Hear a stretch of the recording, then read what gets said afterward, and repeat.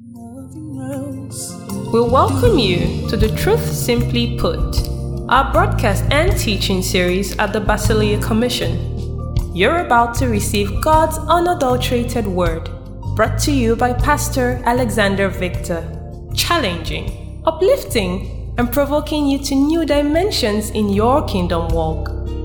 And now, today's message.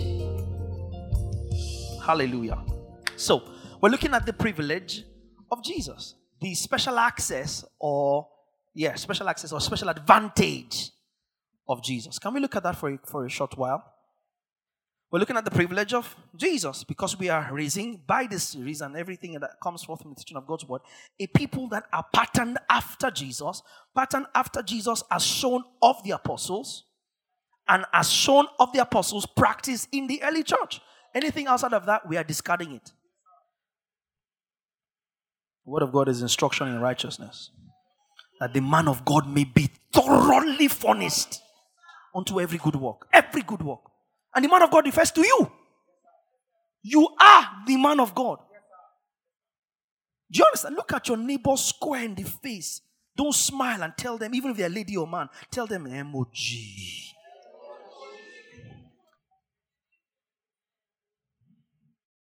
Because you are the man of God. You. All of us were called. We're just given different kind of gifts. I am not called to be a pastor. Nobody is called to be a pastor. Nobody is called to be an evangelist.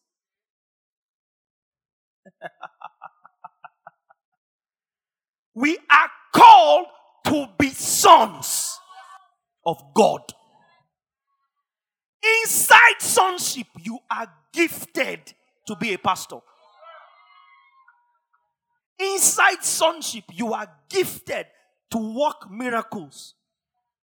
Inside sonship, you are gifted to be antilepsis helps.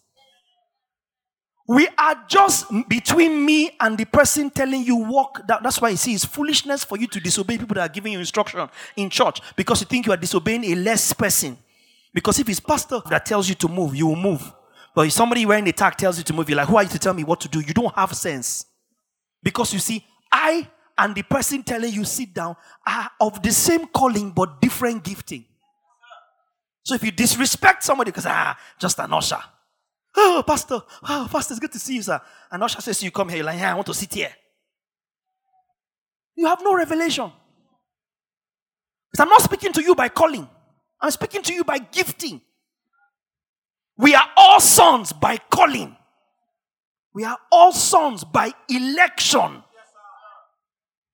Are you following me? By predetermination, by the predestination of God, by the election of God, we are all sons. It's a priesthood of all believers. I'm just gifted differently. You are gifted differently. That's why every joint, as Paul says in Philippians, has to supply. Every joint. Don't despise the gift of God. Don't despise the gift of God. We are all called to be sons. Are you following me? The privilege of sonship. Let me start by saying the privilege of sonship is rooted in God's father love.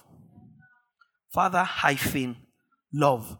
The privilege, the special advantage of being sons is rooted in God's father love. God has always wanted to be regarded as father. I don't want to use the word desperately, but if you go and study, let me show you. Genesis chapter 6 verse 1. Now it came to pass when men began to multiply on the face of the earth, and daughters were born to them. Now when men began, and daughters were born to them, 2, see verse 2. That the sons of God saw, Genesis chapter 6 verse 2. The sons of God saw the daughters of men. There's a clear distinction between the beings regarded as sons of God and the beings regarded as daughters of men. Job chapter 38 from verse 6, I need verse 7 I believe, but let's see from verse 6. Job 38, to what were its foundations fasting, or who laid its cornerstone, when the morning stars sang together and all the sons of God shouted for joy. This is at creation. And it is God himself asking Job where Job was at creation when sons of God were shouting for joy. At creation. So the sons of God shouting for joy there was not human beings. If I go from verse 1, the privilege of sonship. Then the Lord answered Job out of the whirlwind and said, who is this who darkens counsel by words without knowledge? Now prepare yourself like a man. God is asking Job. I will question, in other words, say you want to talk. Say you have mouth. I will question you and you will answer me. Verse 4, the question starts.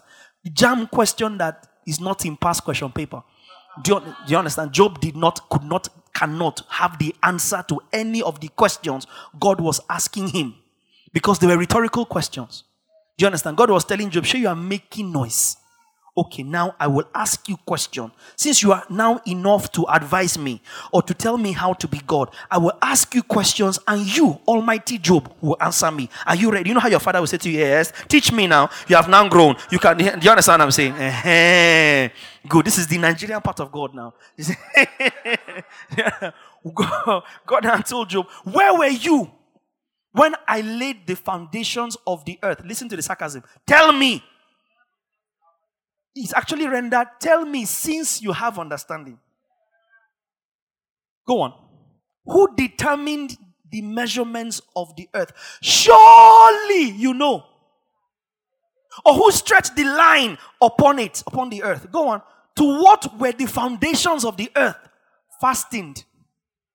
You hold it all together. Or who laid its cornerstone? When? Can you see it now?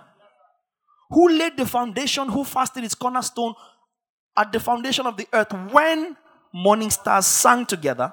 So this is where you know that music is older than creation. I've taught from this before many years ago. Music predates creation because it's the language of the celestial. Music. When all the morning stars sang together and all the sons of God. There was no human beings then, but there were beings that God extended a little privilege to be called sons. Angelic beings that had more access than others. Whether they are cherubs, whether they are seraphs, we don't know. We can never tell. Scripture is silent on that. But we know this much, that before creation, before human beings, there were angelic beings or other worldly beings, as they are called in science, and they were regarded as sons of God. Now, why they were regarded as sons of God is not the issue. To what degree they were regarded as sons of God is not the issue. The issue that is very clear is that from before creation, God revealed his intention to be known as Father. And that's all I'm interested in. Oh, why are they sons? Were they in the image of God? Are they angels in him? When you reach there, you can ask him.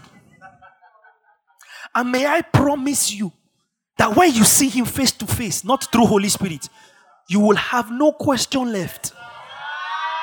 So those of you that have planned God, plan again.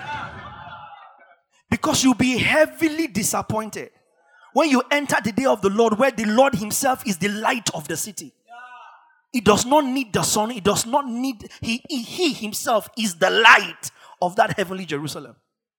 Can you imagine that in the new earth that is coming, Revelation 21, the light is so bright because Christ is that light. No sun, no moon, no floodlight, no halogen, no LED, no DMX. There is no other source of illumination needed because you will then see him as he is. Light that was otherwise unapproachable.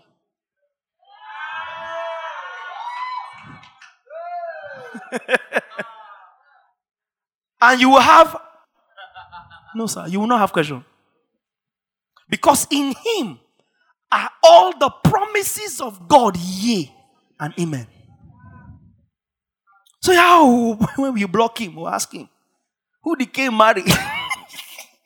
What was her name? I will ask him, okay, may I be close to you? When we ask you, I thought you had a question for God. You say, stop that thing.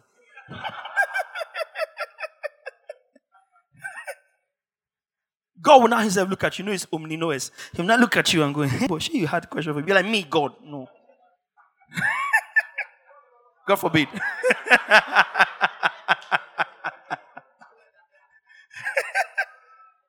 Me, have question for you. No, how? From where? Who? You'll be like, I'm sorry, Father, but who told you?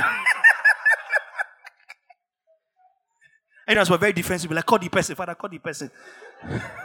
Let's come and say it. Me, question. No. I have no question.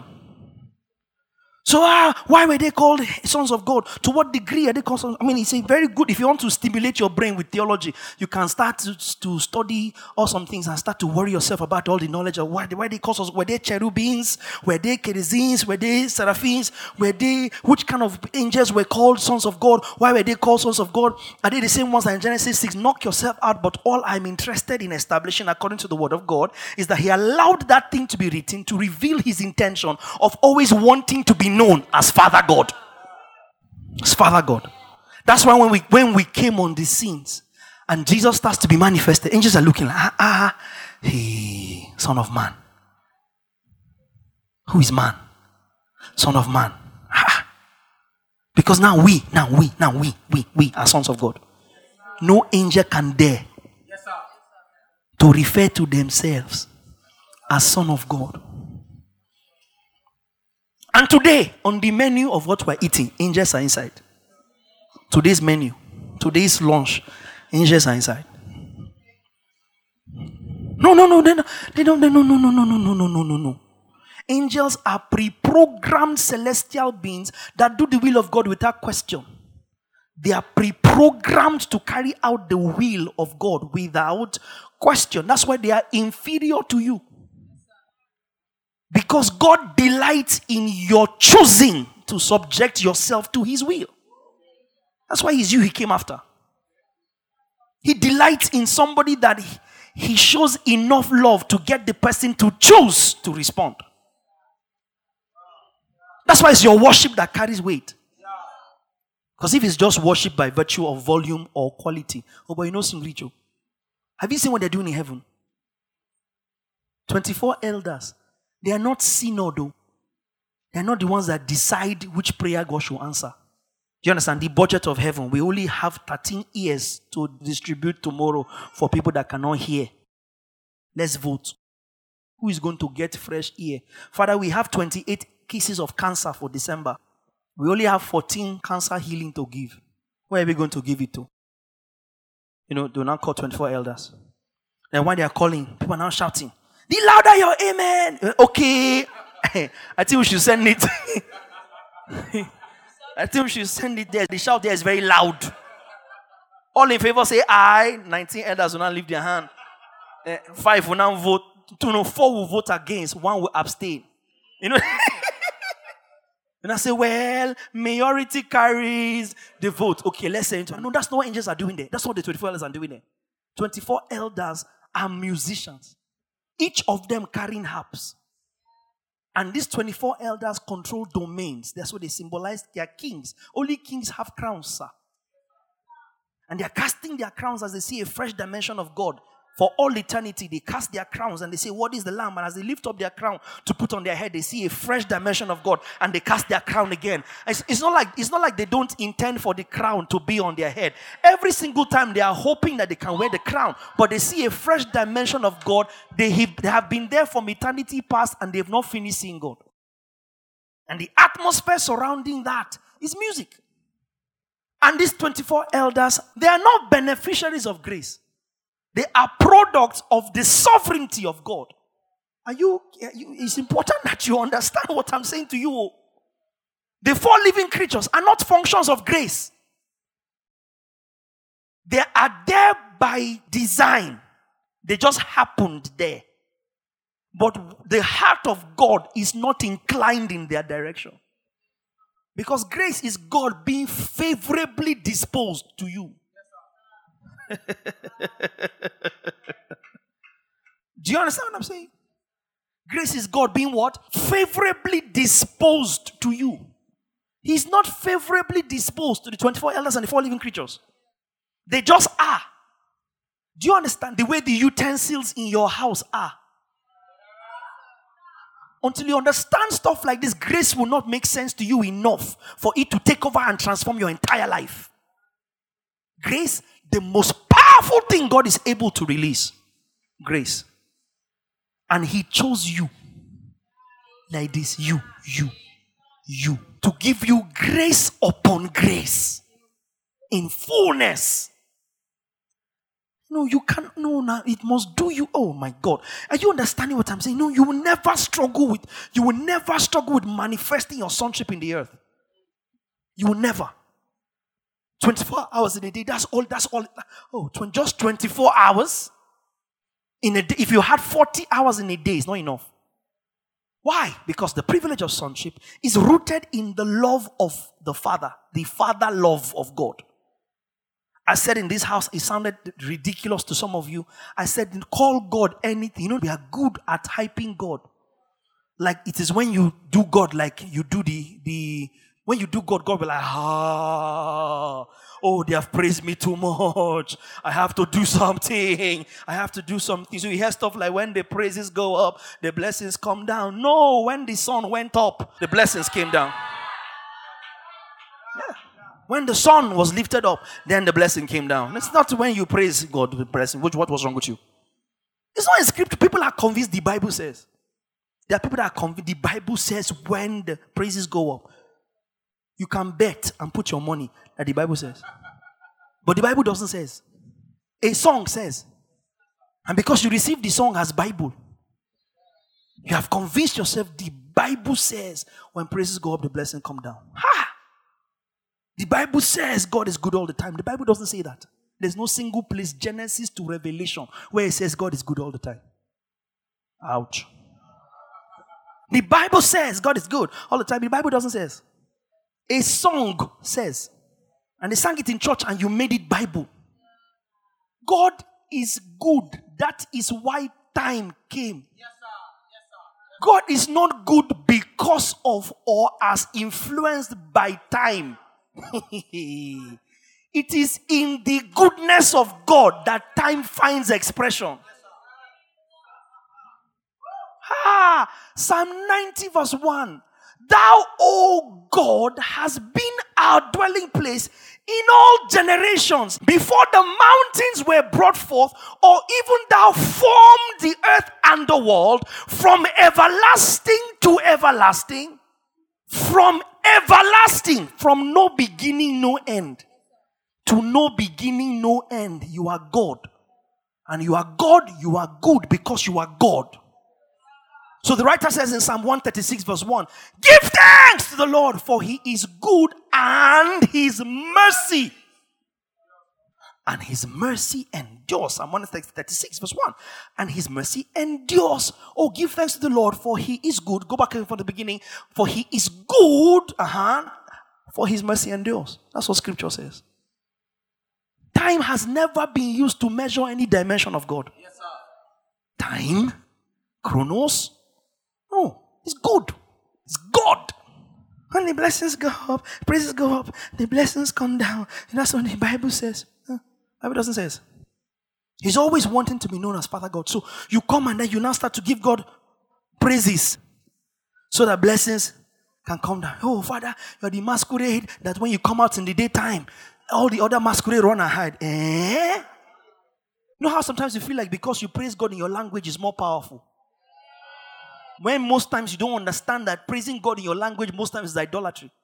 Because you are using your language, tradition, and nuances, your language, articulations, and parables, your language culture to describe God. Nobody sent you. Nobody sent you. There's no such allusion in the scriptures. You are the this and you are the that. You are the, and then we start to go. You are the rose of Sharon, the beginning and the end, the lily of the valley, the bright and the morning star. You know, the Obato Joabalo, and God is looking at you like, is that all you know to me? That's all the revelation of me you have. Rose of Sharon. Meanwhile, you are feeling that, because as you know, most times as you're praising God, listen, let me tell you this. Oh, can I say this? You have to be careful when you praise God and you felt it. Most times it's yourself you praised. You have to be careful. What you feel must be as a response to revelation, to what you know, not how it sounded. You praise God. You must praise God. You are praising God, and the one that is hyping. Hold on. It is you is doing.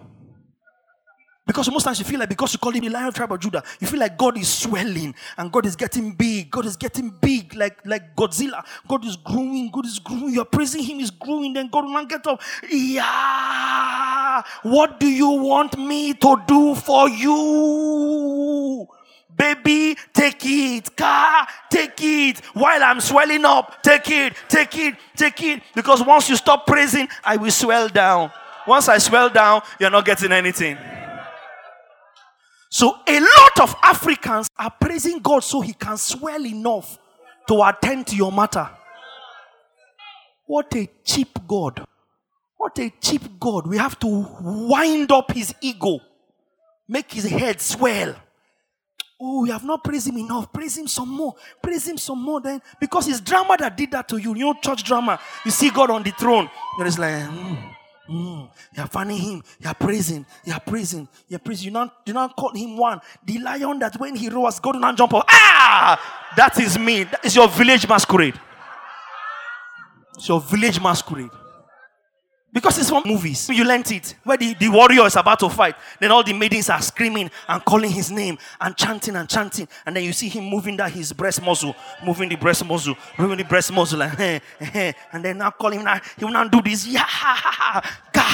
What do you want? That's what we imported into the faith. And began to show in movies. And began to show in drama in church. So you sit down and people do drama of God sitting on a throne, and then you bring in one small present to give God. Say, God will now be like, oh, my daughter, you brought me a gift. Let me try and move forward. Is anybody getting instructed? I will show you. We're in Christ Experience now. This one I'm teaching in my own house. Teaching my own house. Isaiah 66 and verse 1.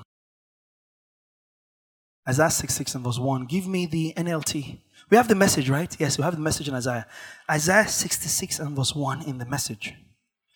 Heaven's my throne, earth is my footstool. What sort of house could you build for me? What holiday spot reserve for me? Go back to verse 1. NLT. This is what the Lord says. Heaven is my throne and the earth is my footstool. Could you build me a temple as good as that? Let's come. We're building a sanctuary for God. Jesus already built it. Yes, sir. You are it. Yes. 1 Corinthians 3:9. For we are both God's workers and you are God's field. You are God's building.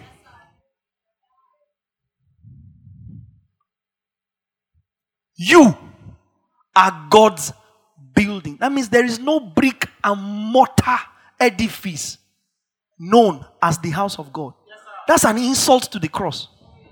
So when praises go up, blessings come down. When praises go up, blessings come down. So you start trying to give God chanting. God's looking at you like, what is wrong with you? I promise you. Because again, and you can love on God, I enjoy calling him that, but he didn't send you. If he sent you, imitate, Imitate. If he sent you, Jesus should have done it at least once.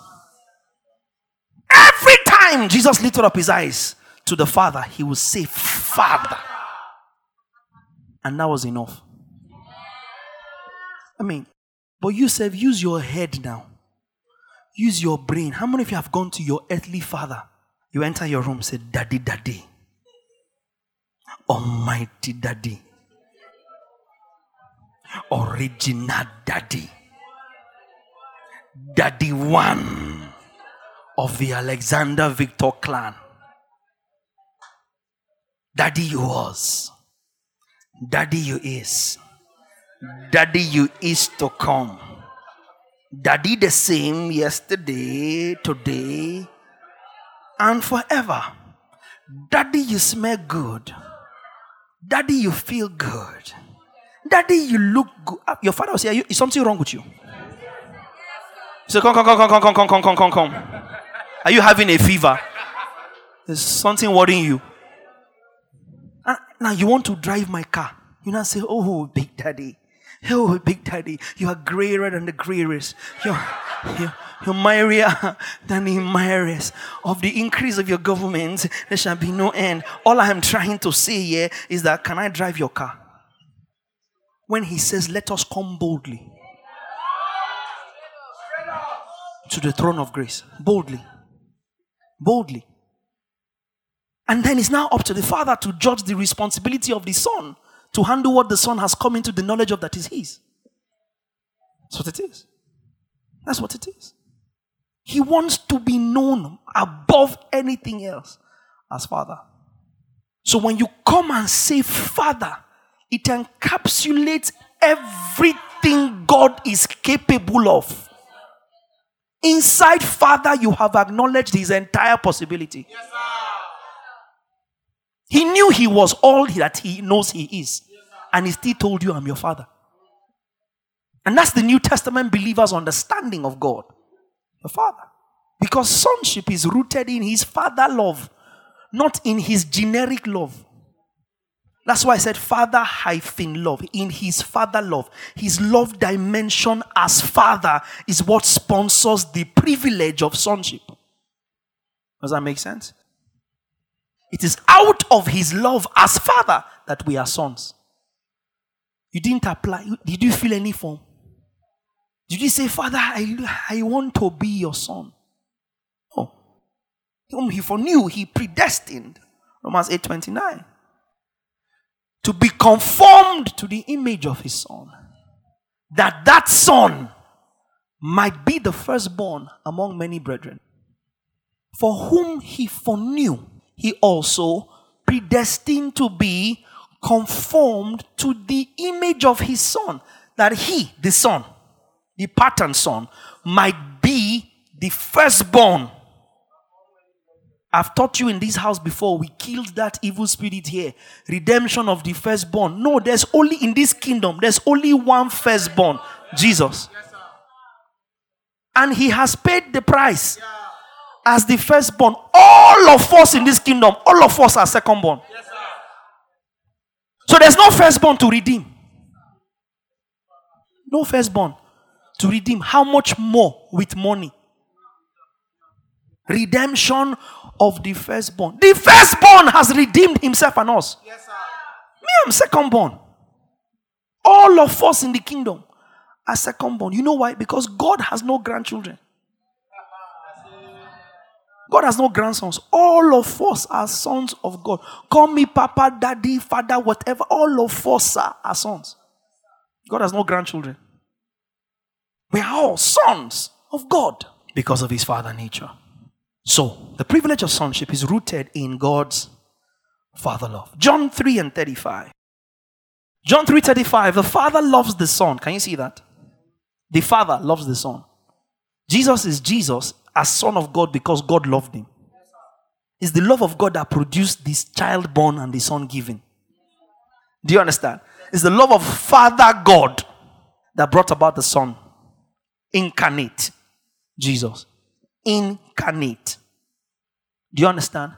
The Word has been with him from the beginning. The incarnate Son, the Son of God made flesh, came as a result of God's love as Father. So the Father loves the Son and has given all things into his hand. 1 John 5:20. And we know that the Son of God has come and has given us an understanding that we may know him who is true, and we are in him who is true, in his Son, Jesus Christ. This is the true God and eternal life. Now see how this privilege of sonship, that is a function of the love of Father God, applies to us as we imitate the pattern son. 1 John 3, 1 and 2. Behold, right? What manner of what? The Father has given us that we should be called. How are we called sons of God? By His love. Yes, sir. Do you understand? It's not by His Rose of Sharonness or Lily of the Valleyness or Nissiness or Jireness or all the other things that we call Him. It is out of His Father love that He birthed us as sons. It's because He is Father that we became sons. It's not us becoming sons that makes Him Father. That is where, are you getting this? You know, we use human concepts sometimes to try and explain God, so we miss it. Because you know, right now, Solomon is hopefully, do you have a child? I'm just checking. Do you understand? No, I'm media, it's not for a friend. I'm not a coward. So, now you are not a father because you don't have a child. Does he have a child? Is he a father? You are not a father because you don't have a child. But you will have a child because you are a father. It's not having a child that will make you a father. It's because you have the capacity in your loins to father a child that will make you have one. It's from you the child is coming. It's not the child that will make you a father. It's you, Father Solomon, that will make a child. Do you understand what I'm saying? It is the seed of the father that brings about a child. It is not the coming of the child that makes the person a father. But this father, pregnant with family, looked into his pregnancy and realized that there's so many sons inside him. So many. Let me bring them to life. So God now, out of His Father love, gave birth to many sons by starting with one. Are you here? Love. So how did we come about the love of the Father? Behold, what manner of love the Father has bestowed upon us, that we should be called sons of God. King James. Teknon, not children. That we should be called sons. You know, sometimes the translators feel like they are trying to modernize scripture to English. And you not go and change something and not realize that little change has changed the entire face of the scripture. The original word there in the Hebrew and in Greek is the word adelphos for brethren and the word teknon for sons. And teknon is not gender sensitive. That's why all of us we are not sons and daughters of God. We are sons of God not by gender but by designation. By designation. By positioning, we are sons. So there are male sons and female sons, just as there are male man and female man. God made man in His image. Male and female created He man. Are you here? Behold, what manner of love the Father has bestowed upon us, that we should be called the sons of God. Therefore the world knoweth us not, go on, because it knew Him not. Now see verse 2. Beloved. No, hold on. Beloved. Behold, what manner of love the Father has bestowed upon us, that makes us sons. Now you are sons because you are beneficiaries of His love. That's why you are called beloved, the beloved of the Lord. Or as our parents used to say, the beloved. Anybody had parents that call them beloved? You know? Beloved. We are now the beloved of the Lord. So whenever I send you a message and I say beloved, you might think that it's nothing special. It's the most special thing I can say to you. Beloved, whether I call you honey, sugar, sweetheart, chocolate, chocolate, or sugar, pepper, onions, tarugu, coffee, meat pie, pumpkin, munchkin, none of it carries the weight of you being known and regarded as the beloved of the Lord. Because he too could have called you anything. And he says, you are the beloved of the Lord. And then he now explains, beloved as a function of the beneficiary of his love. Now, we are sons. Now, we are sons. Now, we are sons. I've taught this before in the Christ Conscious Believer series. Now, non, N-U-N, in the Greek, right? And how it means that immediately, now, as a result of what has happened, we are sons of God. As a result of his love being bestowed, we are sons of God. Have you gotten that point? The privilege of sonship is rooted in the father love of God. Do you get it? We are sons of God by love. Do you understand? So let me put it this way. So as sons of God, we are a product of God's love affair. You know how they say, this person and that person got together and they had a love child. Have you heard that? If you read or watch real movies, you say, they had a love child. That means they had a love affair, and as a result of that love affair, they had a child. You are the result of God's love affair. God decided to fall in love, consummated it, and I came to be. I am the result of Father God falling in love. I am a son of God because God fell in love.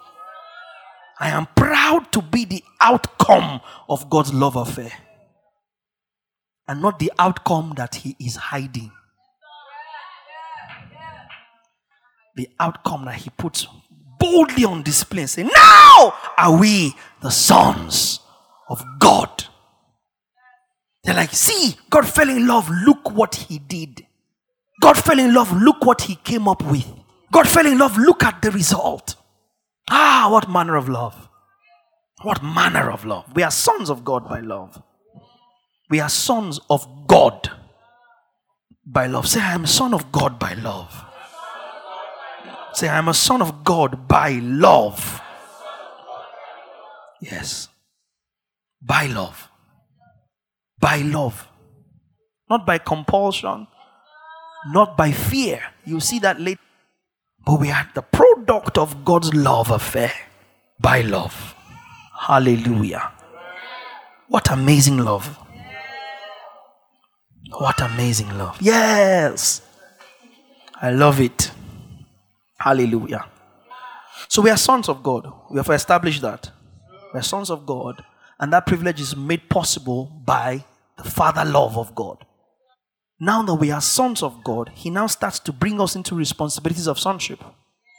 And the responsibilities of sonship makes us ambassadors of our Father. We're looking at the privilege of Jesus.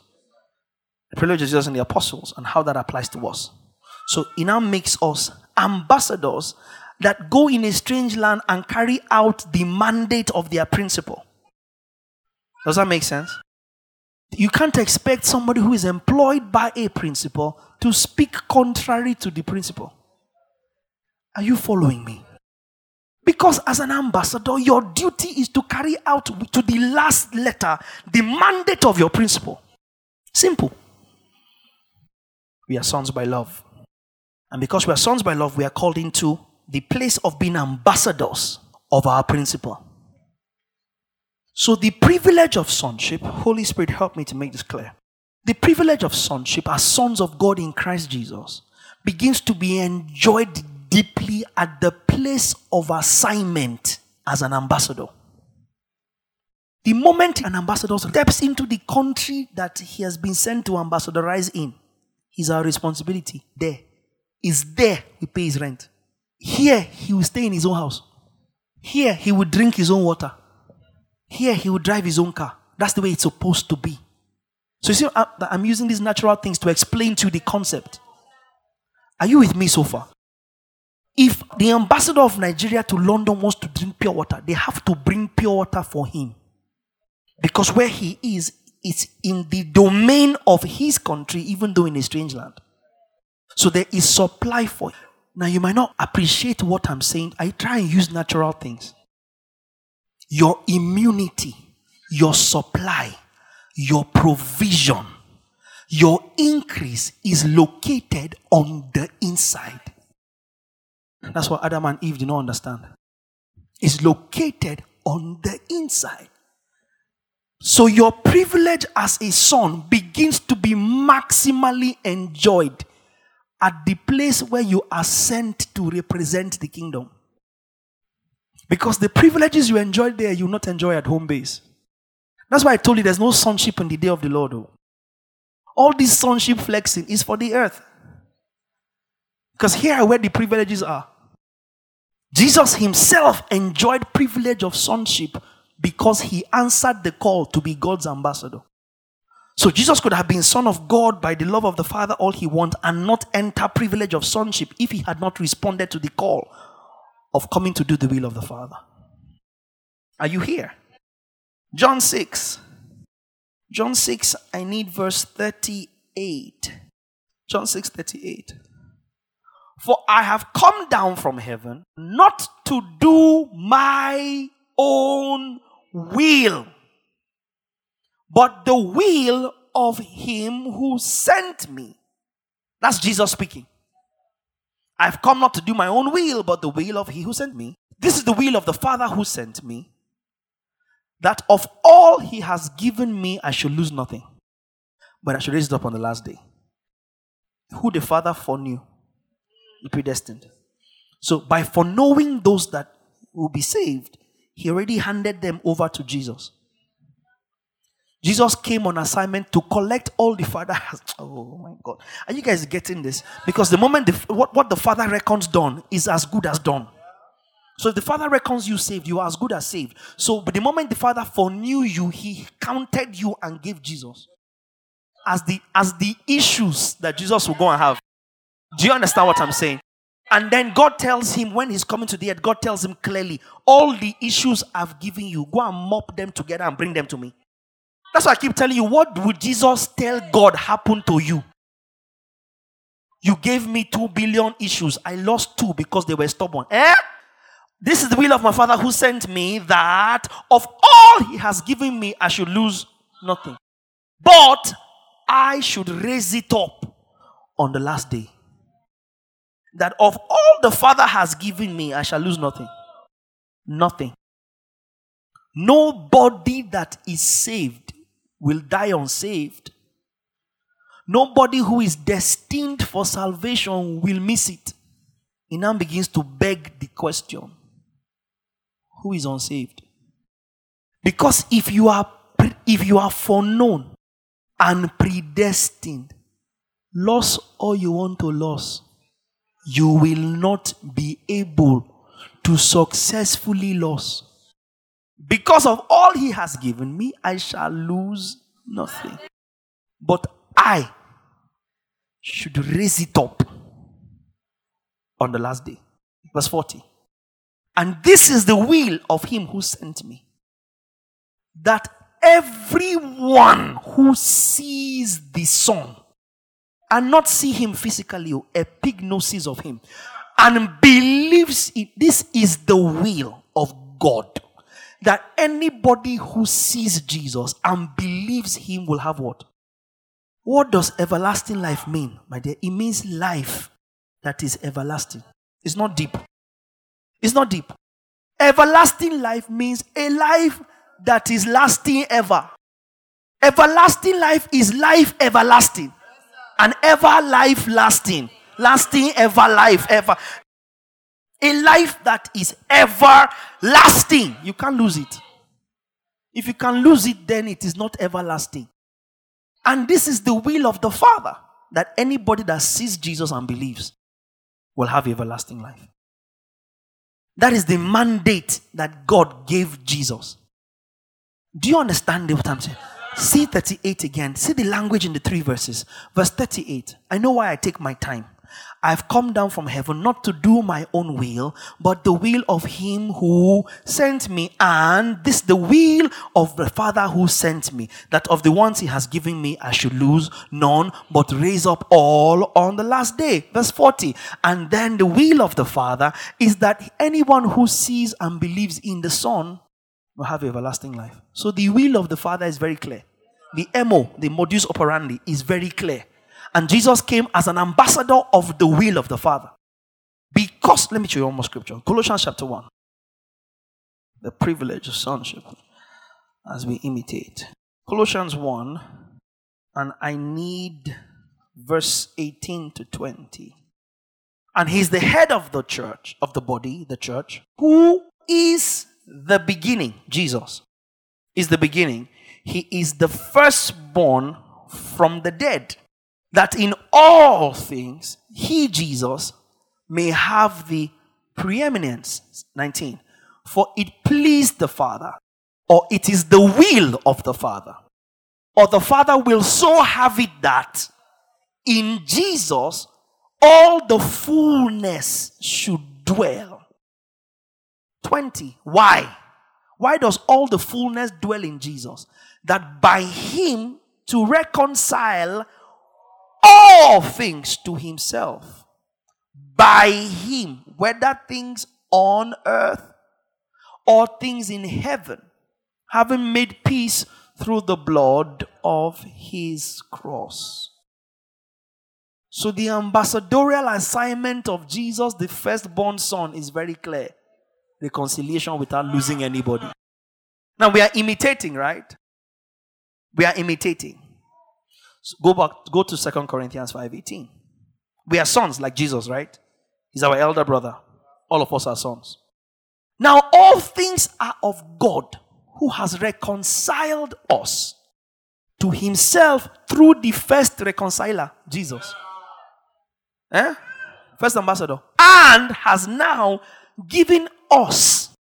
So Jesus, first ambassador, recruited us into the kingdom and now made us ambassadors. So we have the same mandate now that he has, that he operated in the earth. Are you following me? We are ambassadors in the earth. We are ministers of reconciliation, because Jesus was the first ambassador. Jesus was the first minister of reconciliation. Now we are ministers of reconciliation after the pattern of Jesus. So we imitate his pattern by going about our ambassadorial duties with pride and diligence, because we are being like him. And it's a joy to walk the path of Jesus. Not just is it a joy, that is where the most juicy things of life and godliness are hid. In the place of assignment. And the place of obedience to the mandate of reconciling men to God. Why did I say that? I said earlier on, ambassadors enjoyed the privilege of their sending country. The country that sends them. They enjoyed the privilege of the country that sent them. Here in Nigeria, in Port Harcourt, if you enter the Shell town, you literally left Nigeria and entered abroad. They have helicopter ambulance inside there. They have top-notch clinic facilities. Inside that fence, outside you just see barbed wire like this on the road. Once you enter there, light doesn't go off. No mosquito. In Nigeria, it's possible. Nah. The lawn is nicely manicured and watered. Sprinklers. You know sprinklers, what you see in American film? We have them in Nigeria. Once you enter, you are transmuted from one universe to another. Literally. These guys have their schools in there. They have their clinics in there. They have their cafes. So the British guys don't come out to town. Everything they need to be comfortable is inside that fence. And all the supply they need is there. They don't come out to go to a local pharmacy to buy Panadol. Whatever the equivalent of Panadol is in England, that is what they will use inside the England compound in Africa. Are you hearing what I'm saying to you? Why? Because when I live and I follow, the entire backing of the country that I'm representing follows me. The entire backing backing of who sent me is at my disposal. Whatever I need, it is the prerogative of my sending country to provide. That's the privilege of sonship as an ambassador. So you want to enjoy the maximum privilege, just go where you were sent. Just go where you were sent. Get busy doing what you were sent to do. Watch the privilege pour in. You are sitting down at home, getting fat on yourself and expecting to enjoy privilege. Nobody cares about you much at home. It's heaven, it's just heaven. Finish, you go there. That's why when you go, you're not coming back. But here, this is where the fun is. We enjoy the privilege of our sending country. John 18:36. John 18:36. Where shall I go from?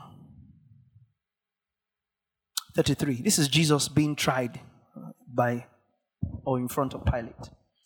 Then Pilate entered the praetorium again, called Jesus, and said to Jesus, "Are you the king of the Jews?" Jesus answered him, "Are you speaking for yourself about this, or did others tell you this concerning me?" 35. Pilate answered, "Am I a Jew? What's my own? Your own nation and the chief priests have delivered you to me. What have you done?" 36. Here Jesus' response to Pilate. Jesus answered, "My kingdom is not of this world." That's instructive.